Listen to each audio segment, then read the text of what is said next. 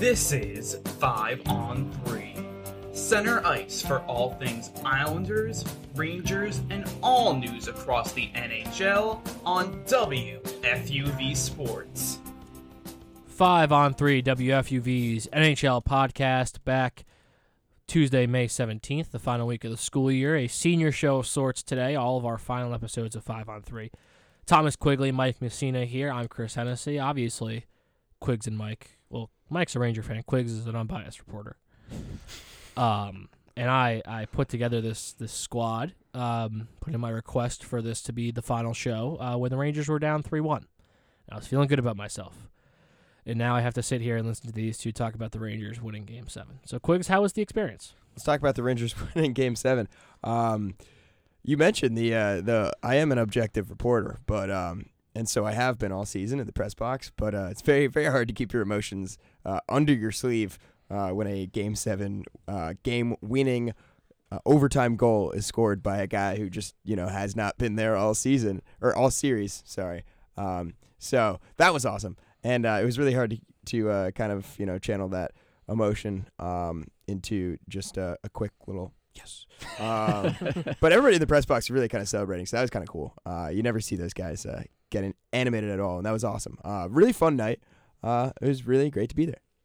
I was watching the game at a bar in New York City, and it was an electric atmosphere. Every single period, every goal. There was only 2 Penguins fans in the entire bar. And they scored a goal, they took their shirts off and got kicked out instantly, so then it was just a full Rangers bar and nothing else, and it was such a fun night, such a fun game to watch. Artemi Panarin coming up so clutch in that overtime period. Good game overall, all game for him. He needed this game. He needed to come out and kind of show us the player that everyone thinks he is again, so good for him to come out and kind of shut that narrative up that he's not having a good series, because he didn't have a good series, but he had a good Game 7, so I feel like that could kind of erase. He didn't even really have a good Game 7 either. That one goal, he scored the big goal. That's all that matters. Yep. That's a good game right there. 100% correct.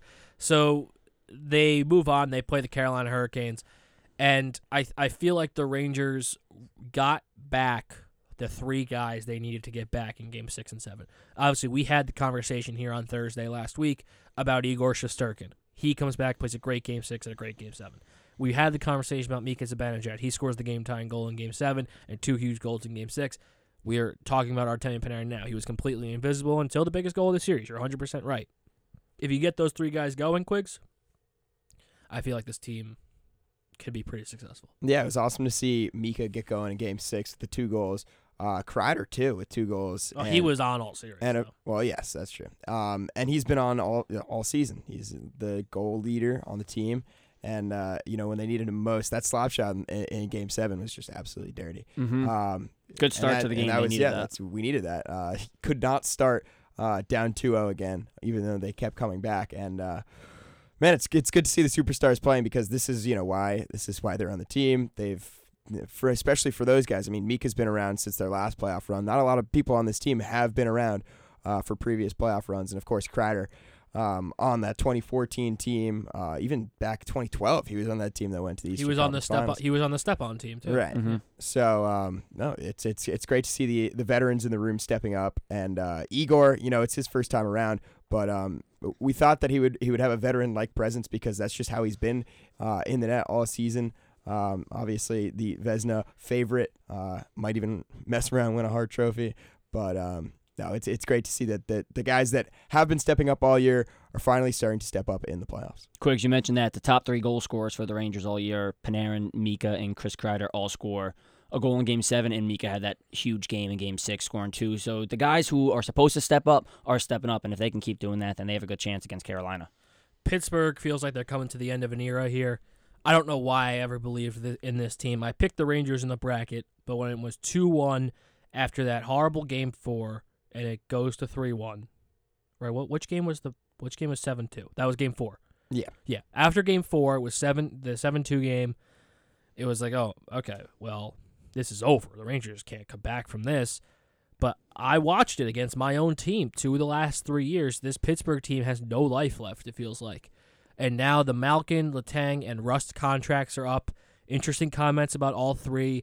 Rob Rossi, who's a Penguins insider apparently, on their local sports talk radio station, said that there were three-year, $5 million contracts, annual average, offered to both Malkin and Letang. They both declined, and Crosby was not happy about that. Brian Rust then said either yesterday or today that he believes he has played to a higher level than what he has been paid over the last few years, which is true. But interesting for him to say that. Crosby's still there for 3 more years. Jari is going into the final year of his contract.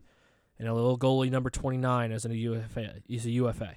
So very interesting offseason. Obviously, new management there in Pittsburgh. And I feel like in good faith, you can't blow it up until 87's gone. Yeah, I mean, this is we don't see a lot of dynasties in sports anymore in the era of free agency, and this is a team that won back-to-back Stanley Cups in 16 and 17, and that's boosted completely by the recurring characters in Sidney Crosby, Evgeny Malkin, Chris Letang, and it's going to be bittersweet for Penguins fans to see them go, but if your ceiling is a first-round exit, even with being up 3-1 in the series, you can't really rationalize keeping together, aging pieces when, this is a league that is full of young talent, and that's kind of, we're seeing young talent is winning these games on the ice, especially in Game 5 with the Rangers. So, it's going to be hard to see, the team's lifeblood disappear, but I don't know. You can't just keep together an aging roster and hope that, maybe you get lucky in these late playoff series, because that's just not how you win a Stanley Cup. Yeah, and that the offer that they got it's awful. It's not a good offer for either player, but they don't really have the leverage right now, in my opinion, to get a higher number. The Penguins obviously they want these players to all stay together. Chris, you mentioned it. Why break up this core with 3 years left on Crosby's contract? That's obviously something that he's not going to be happy about. He's not in a position to want to rebuild. He's not in a position to teach these young guys and mentor them. Well, great mentor, I'm sure, but that's not a position he's in. He wants to win a Stanley Cup, and he wants to win a Stanley Cup now before he doesn't have the opportunity anymore. And I quite frankly don't think that this core is going to be together after this season. I think they're all gone. I don't think they're going to get a better contract from the Bruins, or I don't think they're going to accept a contract from the Bruins. I feel like they kind of want that split up in some way. Pittsburgh. Yeah. For Pittsburgh. What did I say? You said Bruins. Excuse me. I meant Pittsburgh. They kind of want that a little bit just to get a new scenery and stuff like that. So I think it's going to be a completely different Pittsburgh Penguins team this offseason and next season. Yeah, I 100% agree. And I wouldn't be surprised if Fleury went back, honestly. Not at all. But I would be surprised if Letang was a Penguin next year. I wouldn't be surprised if Malkin was, because I think if they have to pick one, they're going to pick Malkin. But I would be very surprised if both of them were back, to your point.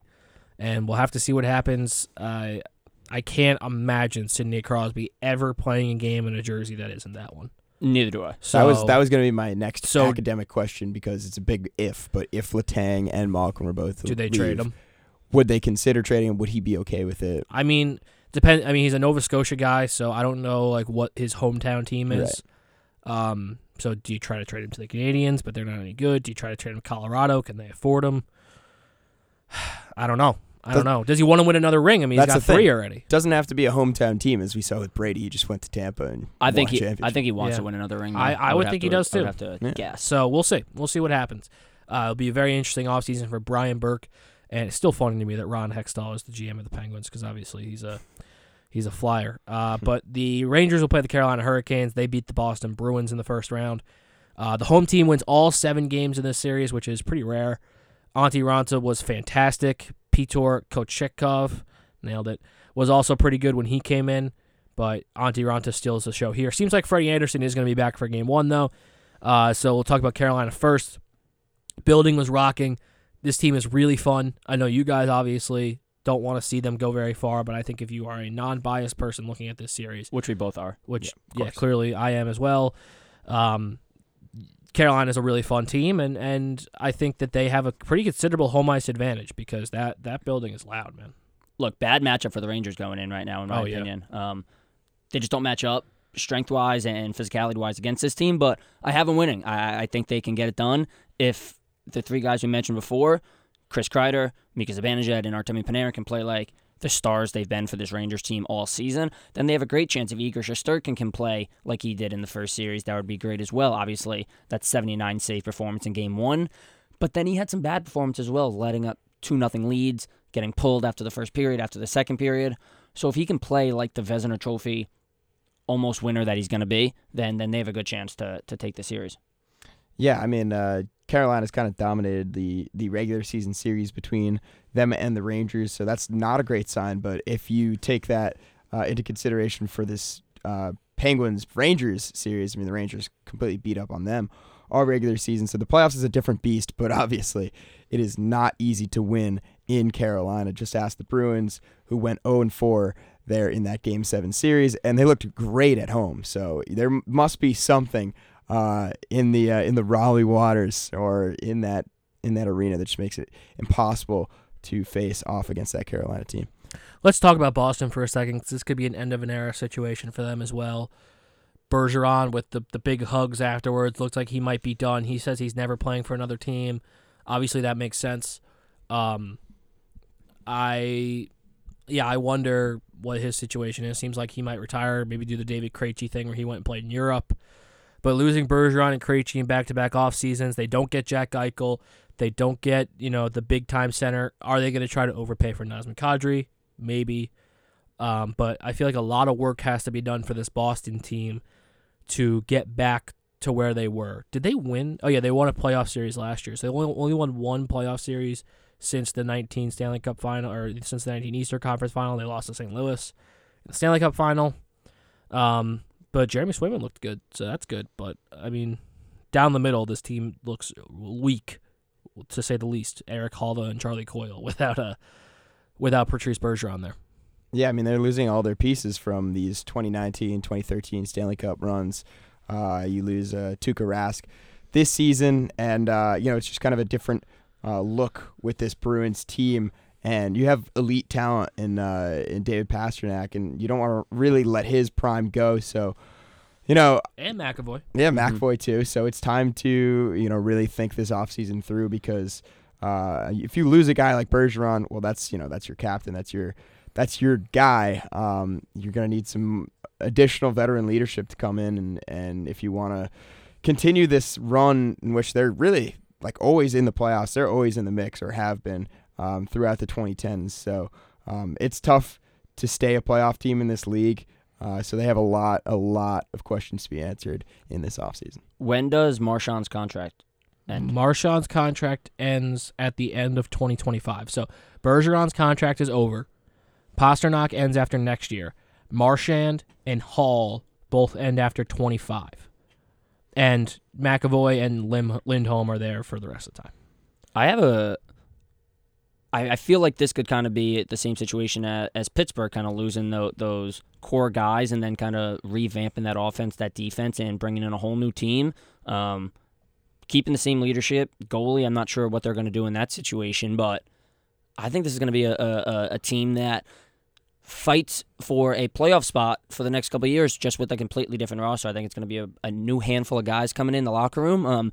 But look, they're a talented team. You have David Pastrnak and Brad Marchand on your team, and you have a chance to win as many games as you want. So I think it's going to be a revamped team, but they're going to be that same Bruins team, that gritty team on the ice, who gets things done and knows how to win. Yeah.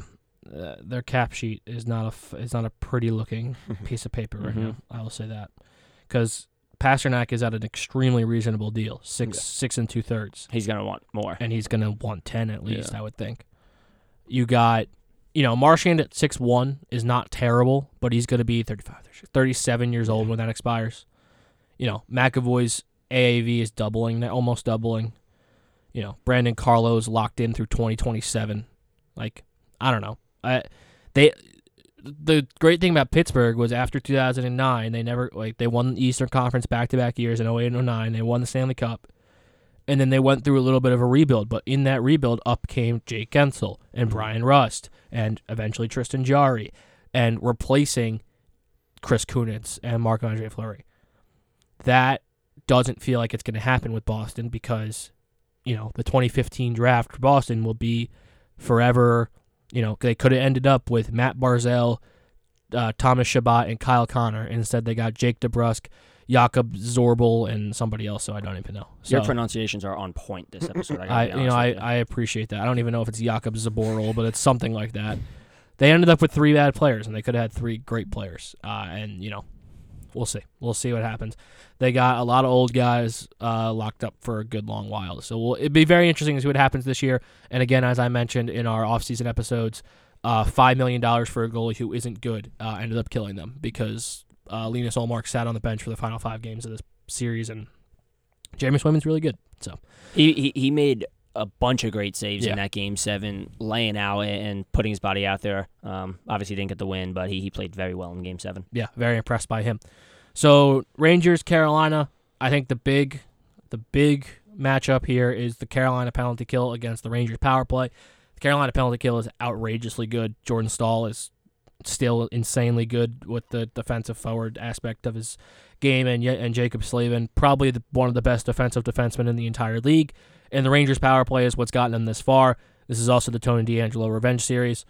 Unsurprisingly, I am picking the Carolina Hurricanes in 6 games. I think the Rangers have had a hell of a season. I think they've had a hell of a run. But this Carolina team is on a different level. You saw that at the end of the season when the Rangers could have tried to overtake them. Carolina knew that they were playing for home ice advantage in this round, in this series against this team, and they came out and stomped the Rangers in those 2 games. So I think this is Carolina in 6.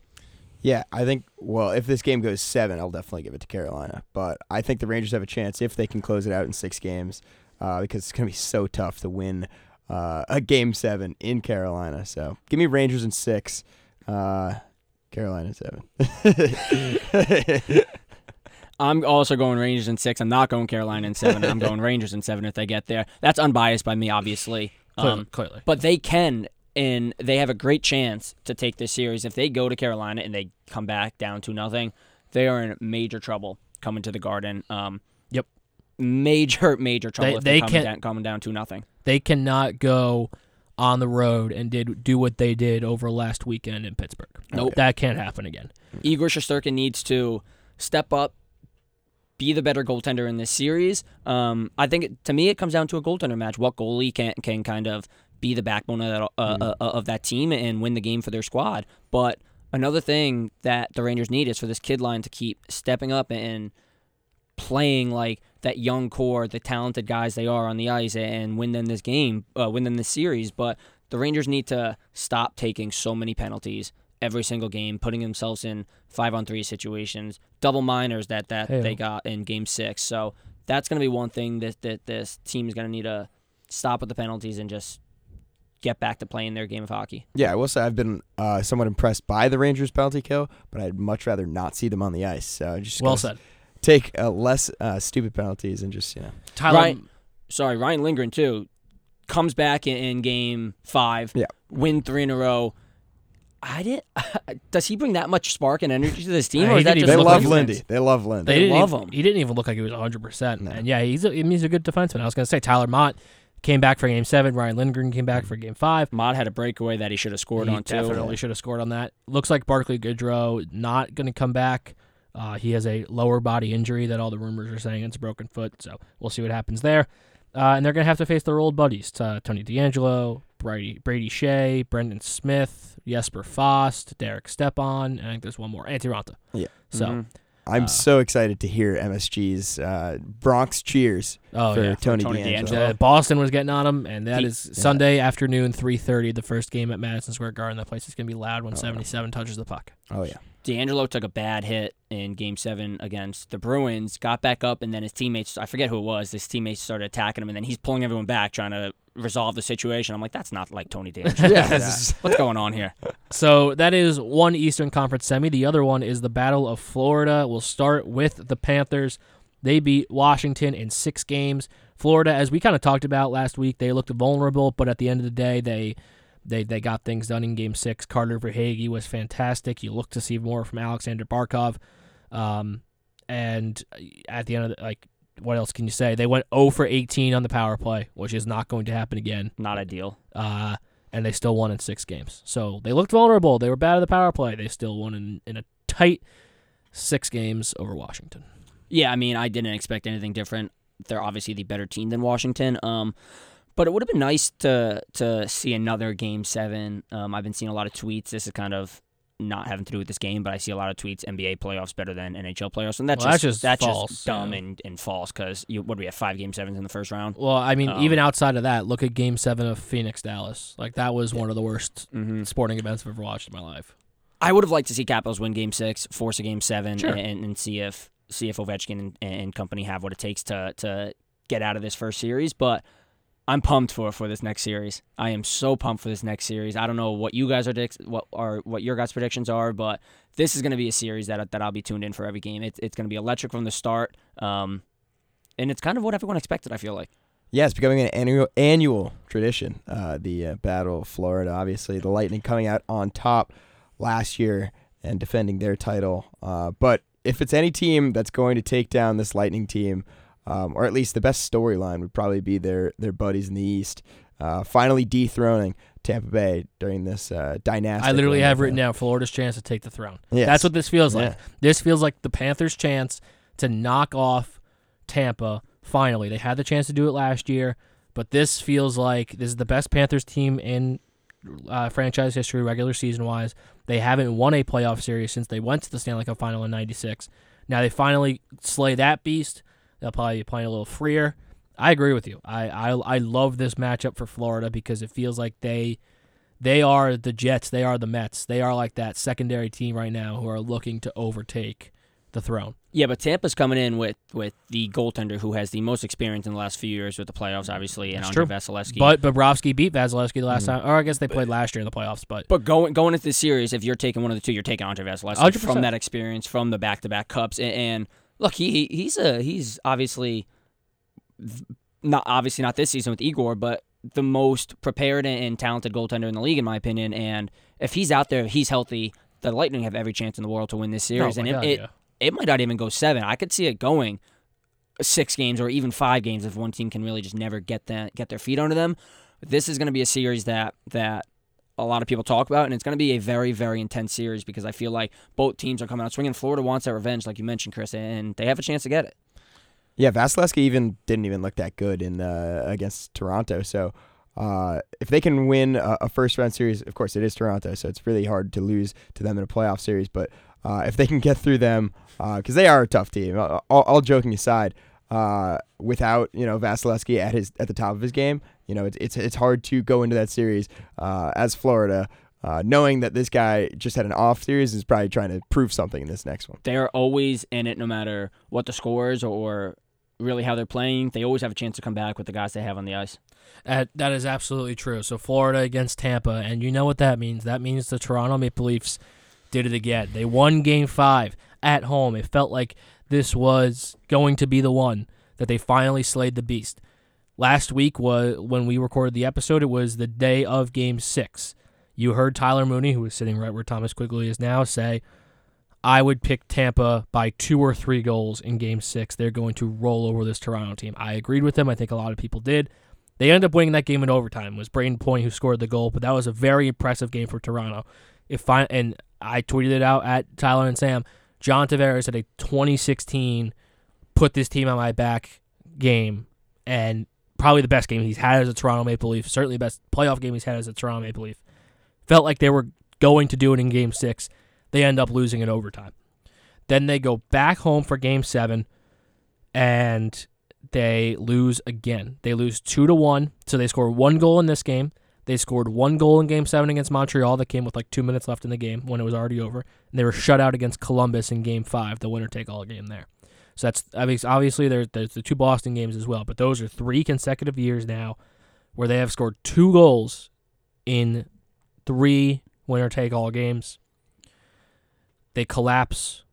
First off, what did we think of the Tavares goal being taken off the board there? Did you see this? The Joseph Hall. I think it was a good call personally. That guy, the defenseman comes down. It was like a pick in basketball. The reason he could have been skating that way in that direction towards that guy was to set a pick to free up Tavares.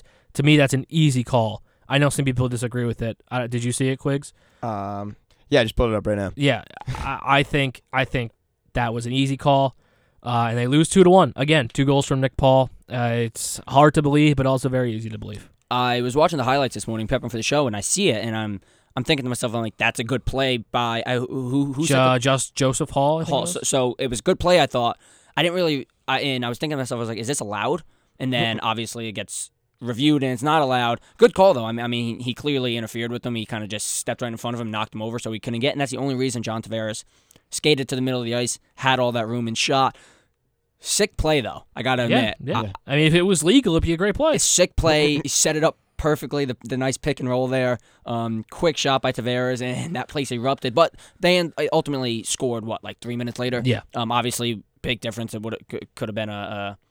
Would that have tied it? I don't remember. No, that would have gave him the 1-0. Yeah. No, it would have.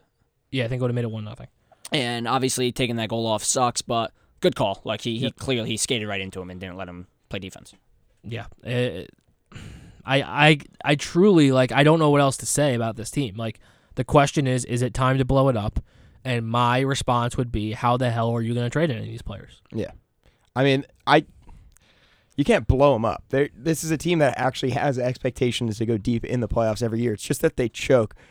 And, as much as you want to say, oh, that's just what the Leafs are, that's just what they do, there's no scientific explanation for that. It's not just that they're cursed. This has just got to be bad luck that they just put together great teams every year in and out, and then yet seem to always choke on the final stage. Maybe it has something to do with the pressures of playing in a market like Toronto that demands success each year and is always just let down every single year. I mean, it's tough to be a Toronto Maple Leaf fan, and yet they are such diehards. It's hard to imagine getting excited about a team that constantly lets you down this hard. I think it's because they have Drake betting on every single game they play in. The Drake curse. Drake curse? The Drake curse. The Drake curse is a real thing. I will say that. The Drake curse is real. I'm pretty sure he bet on Alabama.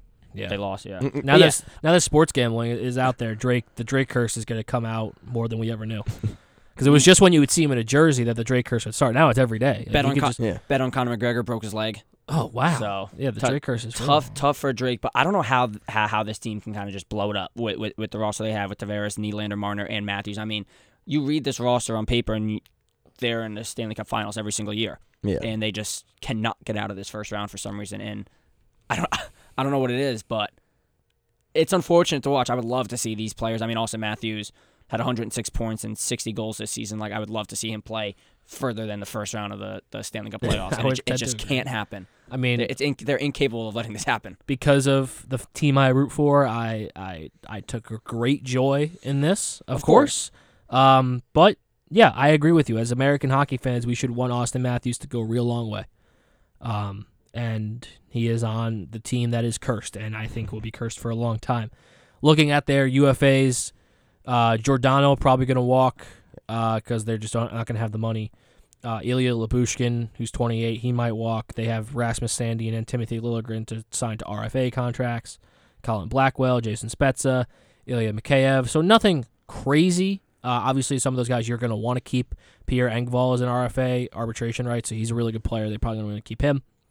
So Matthews has 2 years left. Tavares 3, Marner 3, Nylander 2, and then Morgan Rielly just signed that contract, so he's there forever through 2030.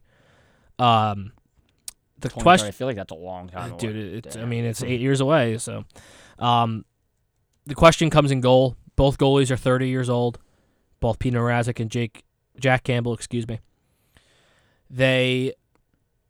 Jack Campbell is a UFA, getting paid $1.65 million. This was paid $1.6 this season. Is a UFA this summer.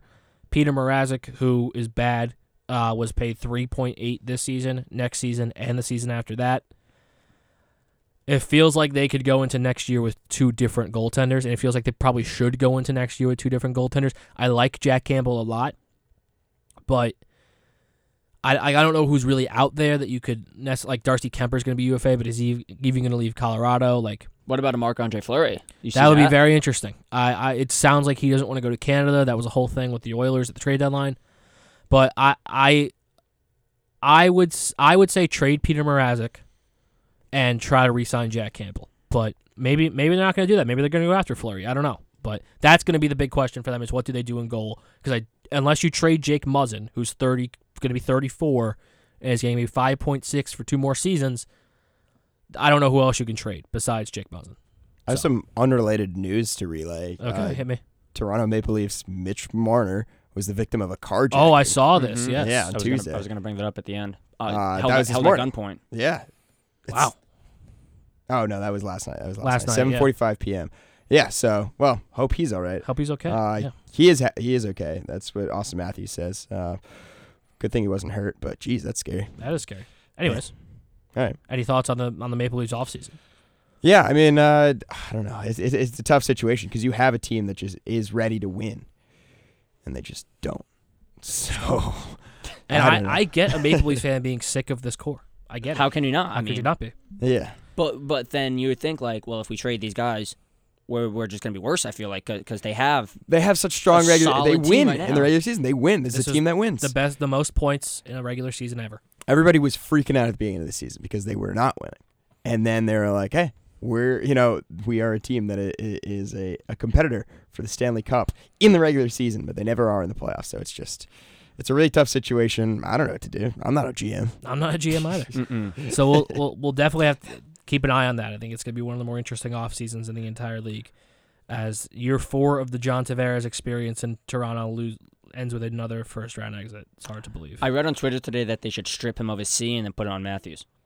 I thought mean, it made me laugh. Feels like they're not going to do that. It just made me laugh a little bit. I read Trotz to Toronto and my head exploded.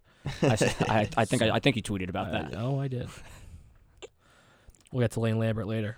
That's Florida in 7. We'll talk. Yeah, weird move, but Florida in 7. I think I'm gonna take Tampa in 6. I am looking back at our text message to make sure I knew what I took. Florida in 7. You took Florida in 7. Florida in 7. Okay. Did I take Tampa in 6? Right? Which is weird because I always say on this podcast, You had a rule last year. I'm never betting I'm against. not the betting Stanley against Cup champion. Tampa Yep. until they make me. And I want to, And you but want I just have them. I have Florida in my bracket, and I feel like I have to go 4 for 4 again. So I mean, I Fair have enough. to take them, but I don't see a need to bet against the 2-time defending Stanley Cup champions. I mean, look, I mentioned before, Andre Vasilevsky can pretty much do whatever the hell he wants out there at all times. And if he can do that, they're going to win this series. But I just think Florida's coming in with a little revenge, and they want to win this game, this series. I mean, Speaking of the brackets, let's give a little update. James Burley in the lead, the dirty dog of the MLS, as critics call him. He gets 7 out of 8 correct, and so stop the count. he's in the lead. I'm in second. And Sam is with the bronze medal right now. Tyler in dead last because he had Dallas beating Calgary. Yeah. And came real close though. hey, they come really close. We'll get to them in a minute. These two buffoons are tied in 4th with 69 points. Nice. Nobody lost their champion. So at the end of the day, that's pretty good. Nobody was perfect, but nobody lost their champion. So that's our bracket update. I saw Wayne Gretzky has a perfect bracket. Wayne so far. Gretzky Oh, went yeah. 8 for 8. He didn't pick the games right though. He did not pick the I think he games. got like half of them right. Yeah. Teams is more than enough. I would Teams, say. I though. would agree. He got 8 for 8. He got St. Louis over Minnesota, which is where we'll go now. We talked about Colorado beating Nashville, and we said they were awaiting the winner of St. Louis, Minnesota. So that winner is the St. Louis Blues. I was very disappointed by the Minnesota Wild. I think that's my main takeaway. I thought that they were going to be a better team than this. Fleury was not great. They go to Cam Talbot in Game 6. He was not great, and they end up losing on home ice, on the road. They lost on home ice in Game 5, the pivotal Game 5. Then they go to St. Louis and lose in Game 6. Jordan Binnington looks fantastic again. And now the Marc-Andre Fleury experience in Minnesota probably over, unless they're able to re-sign him as their cap crunch comes in next year with those Parise and Suter buyouts.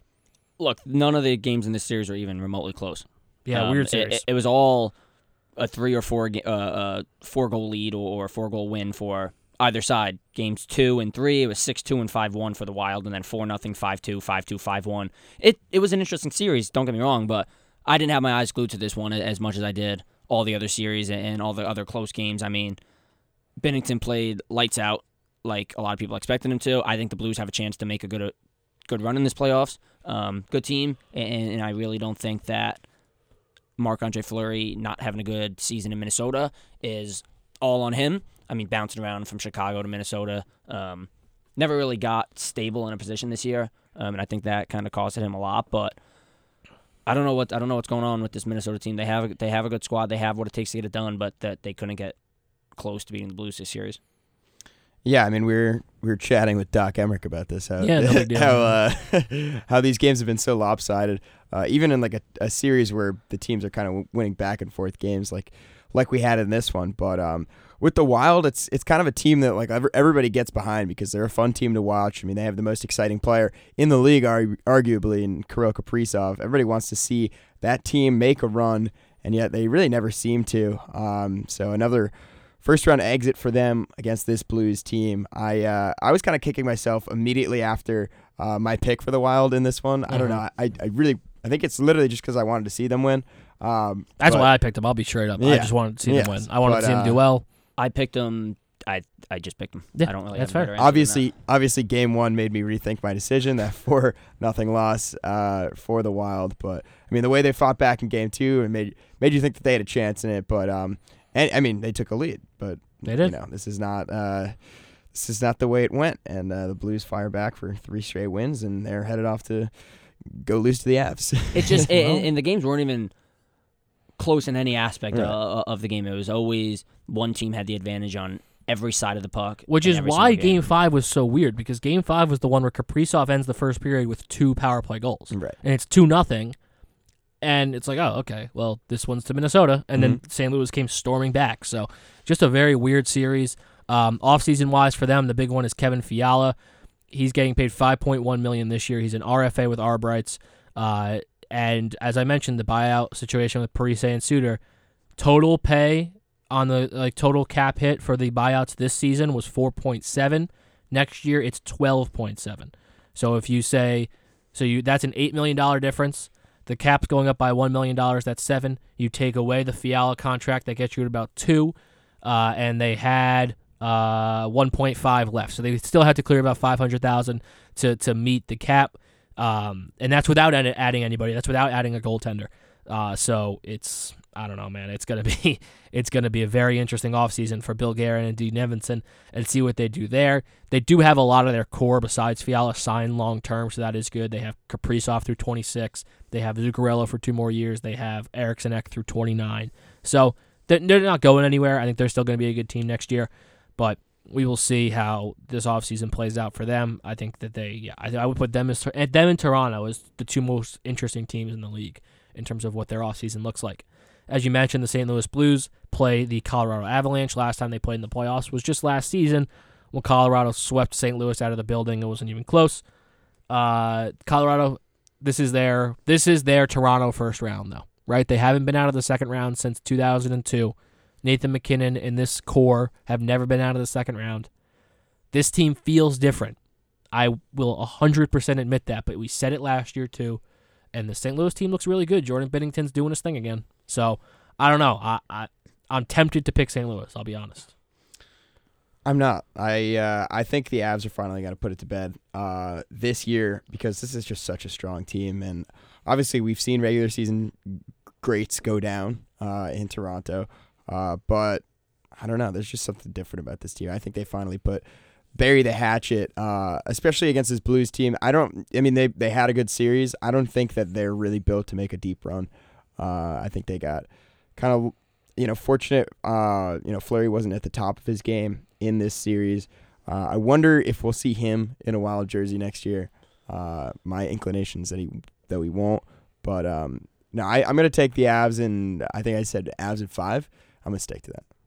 Yeah, I'm with you here, Quiggs. I don't think the Blues, yes, I think they have an opportunity to make a long run in this, of course, but this Avalanche team feels different than any other Avalanche team in the rear, in the, I don't know what I'm trying to say. The McKinnon era. Recent past. Yes, in the recent past is kind of what I'm trying to get at. Look, they feel different right now. That they are a very, very good hockey team. Cale Makar is playing the best hockey of his young career to this far. Landeskog and McKinnon. Look, this is the year, if the Colorado Avalanche want to get out of the second round and third round, this is going to be the year to do it, and I think they do. I think Colorado wins this series in 6.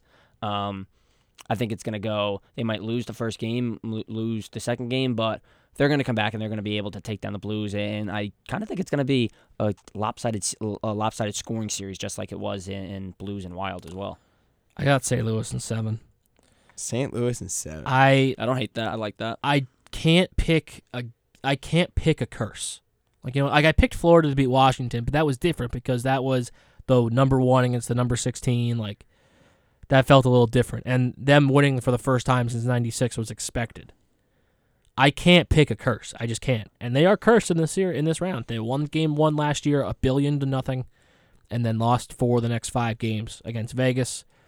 So I'm going to pick St. Louis and probably get burned for that. But I picked Minnesota to beat them in the second round in the original bracket, so, I'm not benefiting from this in the bracket in any way, but I am going to pick St. Louis. I think people are sleeping on them, and if Jordan Binnington can do half of what he did in 2019, I think that they are primed to win this series. Definitely bold to take the away team in a Game 7. Yeah, especially against the best team in the West, probably the best team in the league this regular season. You're not wrong. You're not wrong about that. So the final second round series is going to be the Battle of Alberta. Edmonton wins Game 7 at home on, Saturday? And Connor McDavid decided after Game 5 that he was going to go full-blown psycho mode and single-handedly win these games. I mean, this guy is just an animal. He's unreal. He when I say psycho mode, he went complete another psycho mode. I am trying to pull up. Okay, this is the Dmitry Filipovich tweet from yesterday. With him on the ice at 5-on-5, this is in the full round. The Oilers had 71.1% of the scoring chances, had an expected goals percentage of 70.6. In the final 2 games, he played 45 out of 106 possible 5-on-5 minutes. He played half the game as a forward and had a goal and an assist in a 2-0 win in Game 7. He put the team on his back. Leon Draisaitl's hurt pretty considerably. They said he has a high ankle sprain, played through Game 7 with it, so that'll be something to watch. But if he can do, I don't know if a single human could possibly do that for 7 games. But if he can, they're looking pretty good, I guess. I mean, that goal he scored in Game 7, I think he got 3 shots off of it before he actually scored the puck, wrap around the net, missed the wraparound, rebound, and then ended up backhanding it into the back of the net. And he is unreal. I mean, Chris, you just mentioned that you don't know if a single person can do it. I think if there's any person in the world who could do this for any team, any sport, it's Connor McDavid can do it for the Oilers. I mean, this team needs to win this series. If they don't want to keep getting this criticism that they've been getting about Connor McDavid, about can this core with McDavid and Draisaitl get this thing done, they need to win this series here. And I don't know if they're gonna. I gotta be honest, I'm not sure if they're gonna. Yeah, there's some precedents for a man in Edmonton leading a team, almost not really single-handedly because, of course, he had Mark Messier there for most of his. It's a different story. I mean, they had a Hall of Fame goaltender, which the Oilers don't have. Of course, they had a Hall of Fame defenseman, which the Oilers don't have. And yeah, sure, Gretzky had a Hall of Fame offensive partners, which McDavid has 1, not 3, but 1. Right. So yeah, no, he's kind of. I guess he's a little bit unprecedented what he's doing, but at the same time, this is a team that really has not seen a deep run in his time with them. So maybe this is the year. Obviously, you had a weak opponent in the first round, and you went 7 games with them. So it's good to come out on top, especially in such a 7 games is a great way to win a series in the win or go home final game. So.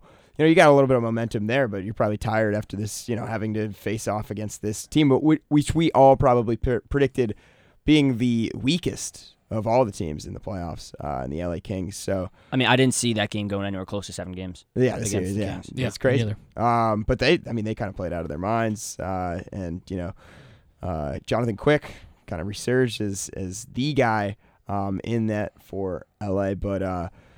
Now Dustin Brown no longer an NHL player. Dustin Brown good retired. Career. I'm not gonna be too sad to see him go. He might have broken my heart a little bit. Gee, I wonder why. But unbiased reporter. No, it's I'm very unbiased, so I actually it will be sad for the game to see him go. The Kings will be good in the future. I do think that Jonathan Quick was awesome. I think they do have to solve some goaltending issues because he's obviously not the goalie of the future. No. He played a great series. He played an awesome series. It was good to see him do it one more time. 39 saves in Game 7, too. Yeah, he's awesome. And then I was really impressed by 2 other defensemen, Sean Dursey and Mike Anderson. I thought both of them played a very good series, despite getting worked by Connor McDavid. They will play the Calgary Flames. As we talked about on the picks episode, I was making fun of Tyler for picking Dallas because I thought this was going to be a slaughter. And it was Game 7 overtime, so I was wrong about that. But he was also wrong because Calgary wins. I'm shocked this took 7 games, but it was because of the Jake Ottinger coming out party. He was freaking amazing all series long. Good for him. He ends having lost a 7-game series with the highest save percentage of the first round. That feels very difficult to do. But he did it, and Calgary is going to be able to open things up a little bit. Edmonton, obviously not the defensive juggernaut Dallas is, so things are going to open up a little bit for Calgary. You're going to see a different team in the second round. So excited to see Calgary play like a real hockey team. But good for Jake Ottinger. American goaltending is doing pretty well right now, so good for Jake. Any other thoughts on this boring series? Yeah, oh my God. I mean, the shots were insane in Game 7. It was like 60-30 in the overtime. They had 125 shot attempts in Game 7, Calgary. They had more shots on goal at one point, or I think at the end of the game, than Dallas had shot attempts. Yeah. It was insane. Yeah. It was ridiculous.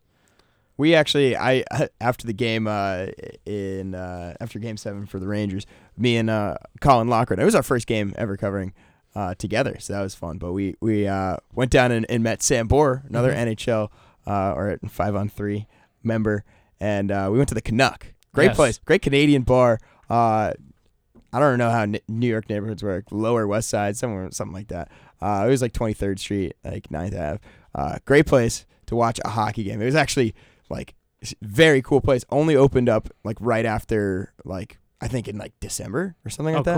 Cool. But yeah, definitely go down there, check out a hockey game, especially for playoff hockey. And we were watching the overtime there, or in the third period for Flames Stars, and there was so many different chances in that overtime. That really could have gone either way. But Johnny Gaudreau puts it in from an incredible angle. Did not think that a puck could go in from that angle, but it did.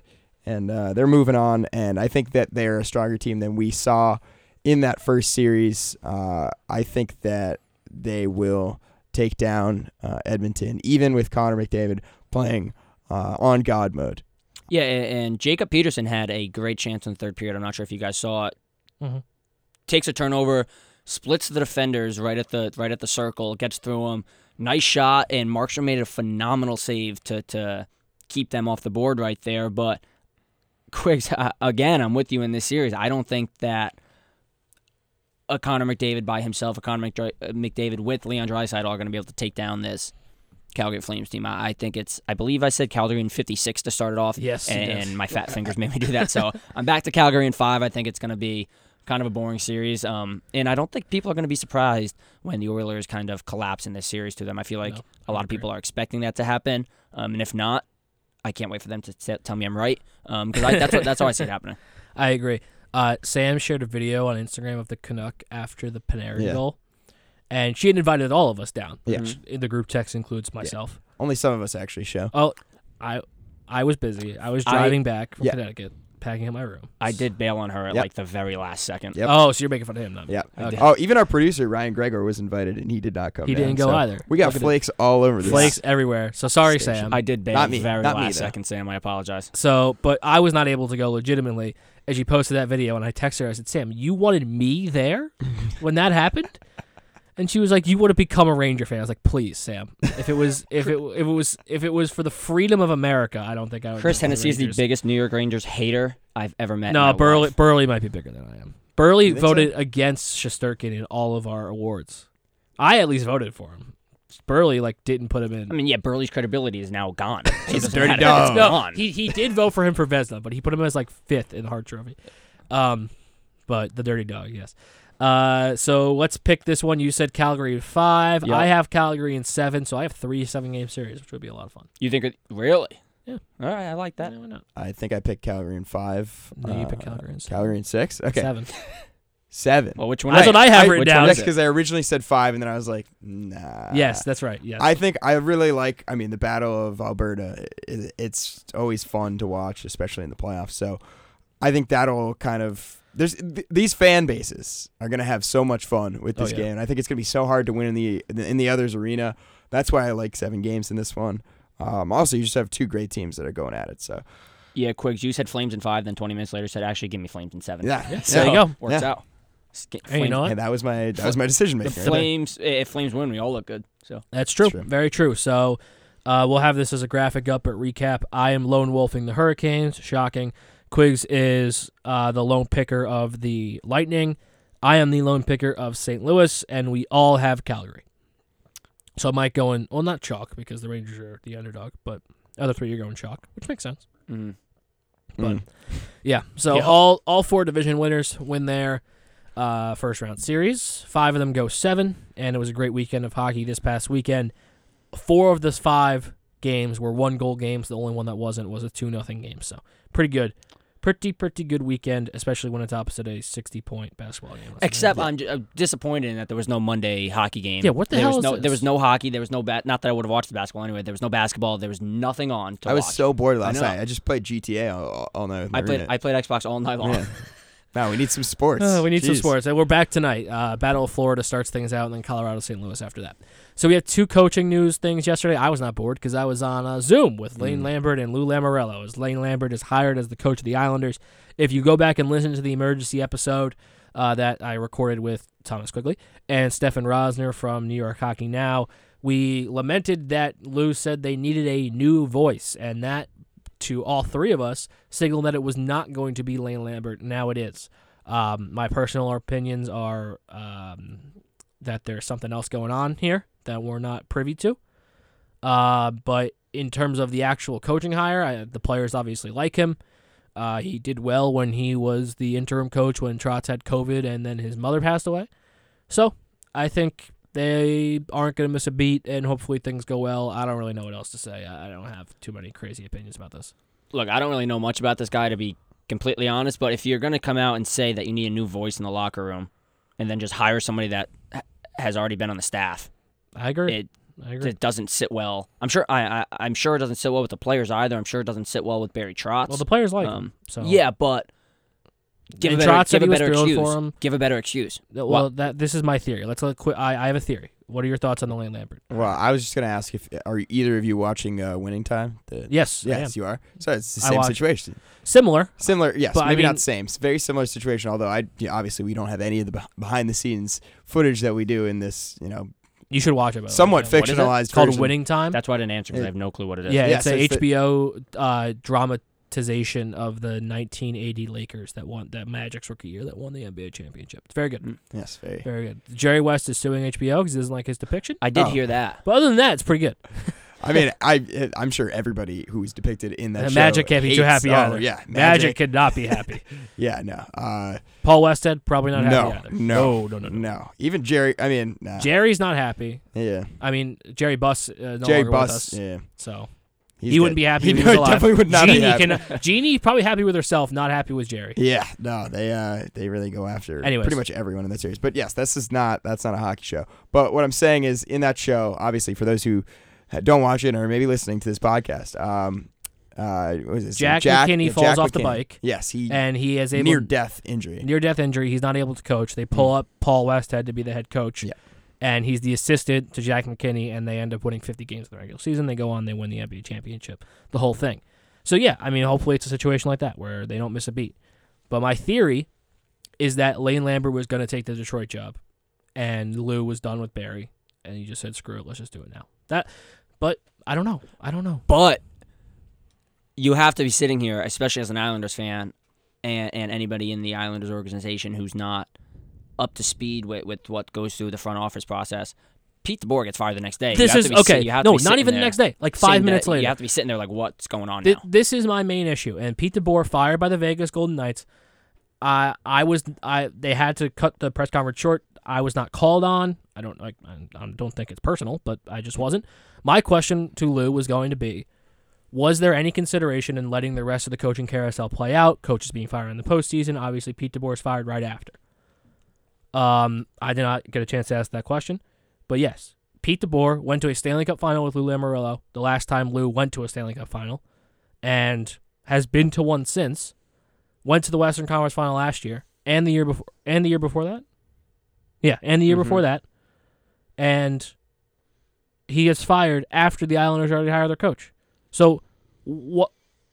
Like, something's got to be going on behind the scenes. Something's going on. It has to be. I think it has to be that Lane was going to take the Detroit job. Yeah. I mean, I believe it was us three on the show when we were talking about if DeBoer should be fired or not. And I said he probably would be. And I think me and Quiggs are on the side that he shouldn't be fired, and I still stand by that. I don't really see why he was fired after the season, the couple seasons that he had. It makes absolutely no sense to me that Lamoriello hired somebody else before letting this play out, because the same day, a better coach just got fired and could have been the perfect opportunity for him to come in and lead this Islanders team back to where they were the previous 2 seasons. But I hope it works out, but I don't agree with that move at all. I don't like that he's coming out publicly and saying they need a new voice in the locker room and just putting a voice back in the locker room who's been there for how long, Chris? 4 years. 4 years. That's not a new voice to me. As long as I Strauss mean, is in there. So, that makes no sense to me, and I hate that move. Yeah, it's a bit strange. I think you mentioned this on the emergency episode.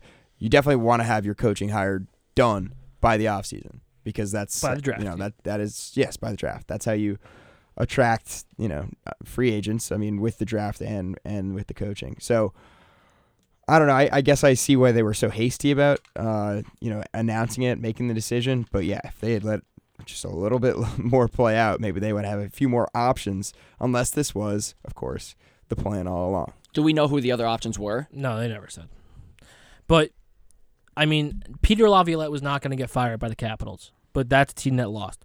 Would you like to have Sheldon Keefe? Personally, I wouldn't. Let's look at the teams who lost. Mike Sullivan, not going to get fired. What's his name? Bruce Cassidy, not going to get fired. Peter Laviolette, not going to get fired. Sheldon Keefe, I'm not a huge fan of. I don't think I would want. Dean Evason, probably not going to get fired. Todd McClellan, probably not going to get fired. Rick Bowness could be available. He could leave. So that's 2 options there. Then you have DeBoer, who hadn't been fired yet. You have other assistants who might want to leave. You have Lindy Ruff. I wouldn't want Lindy Ruff, but he could be fired by the Devils. So, I don't know. I feel like there's more options. I feel like the coaching carousel really hasn't ended yet. It's not like the NFL, where everybody gets fired the day after the season ends.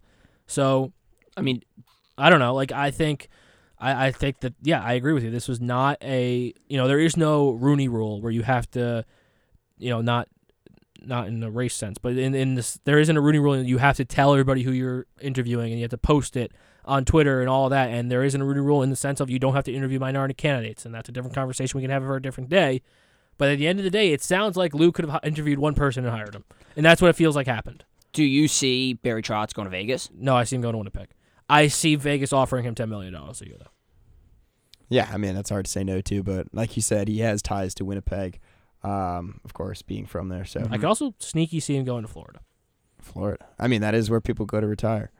That is an old person community for sure. Yes. I mean, he's only 59. He's going to be 60 at the Hey, start Tom of Brady's the only season. 44, and we thought he was going to retire. Yeah, it is. Lambert's only 57. That's he's not that much younger than Trotz. He looks like great hair, too. Great hair. Fantastic hair. Weird move. I agree. So this is it. This is the final episode for all 3 of us.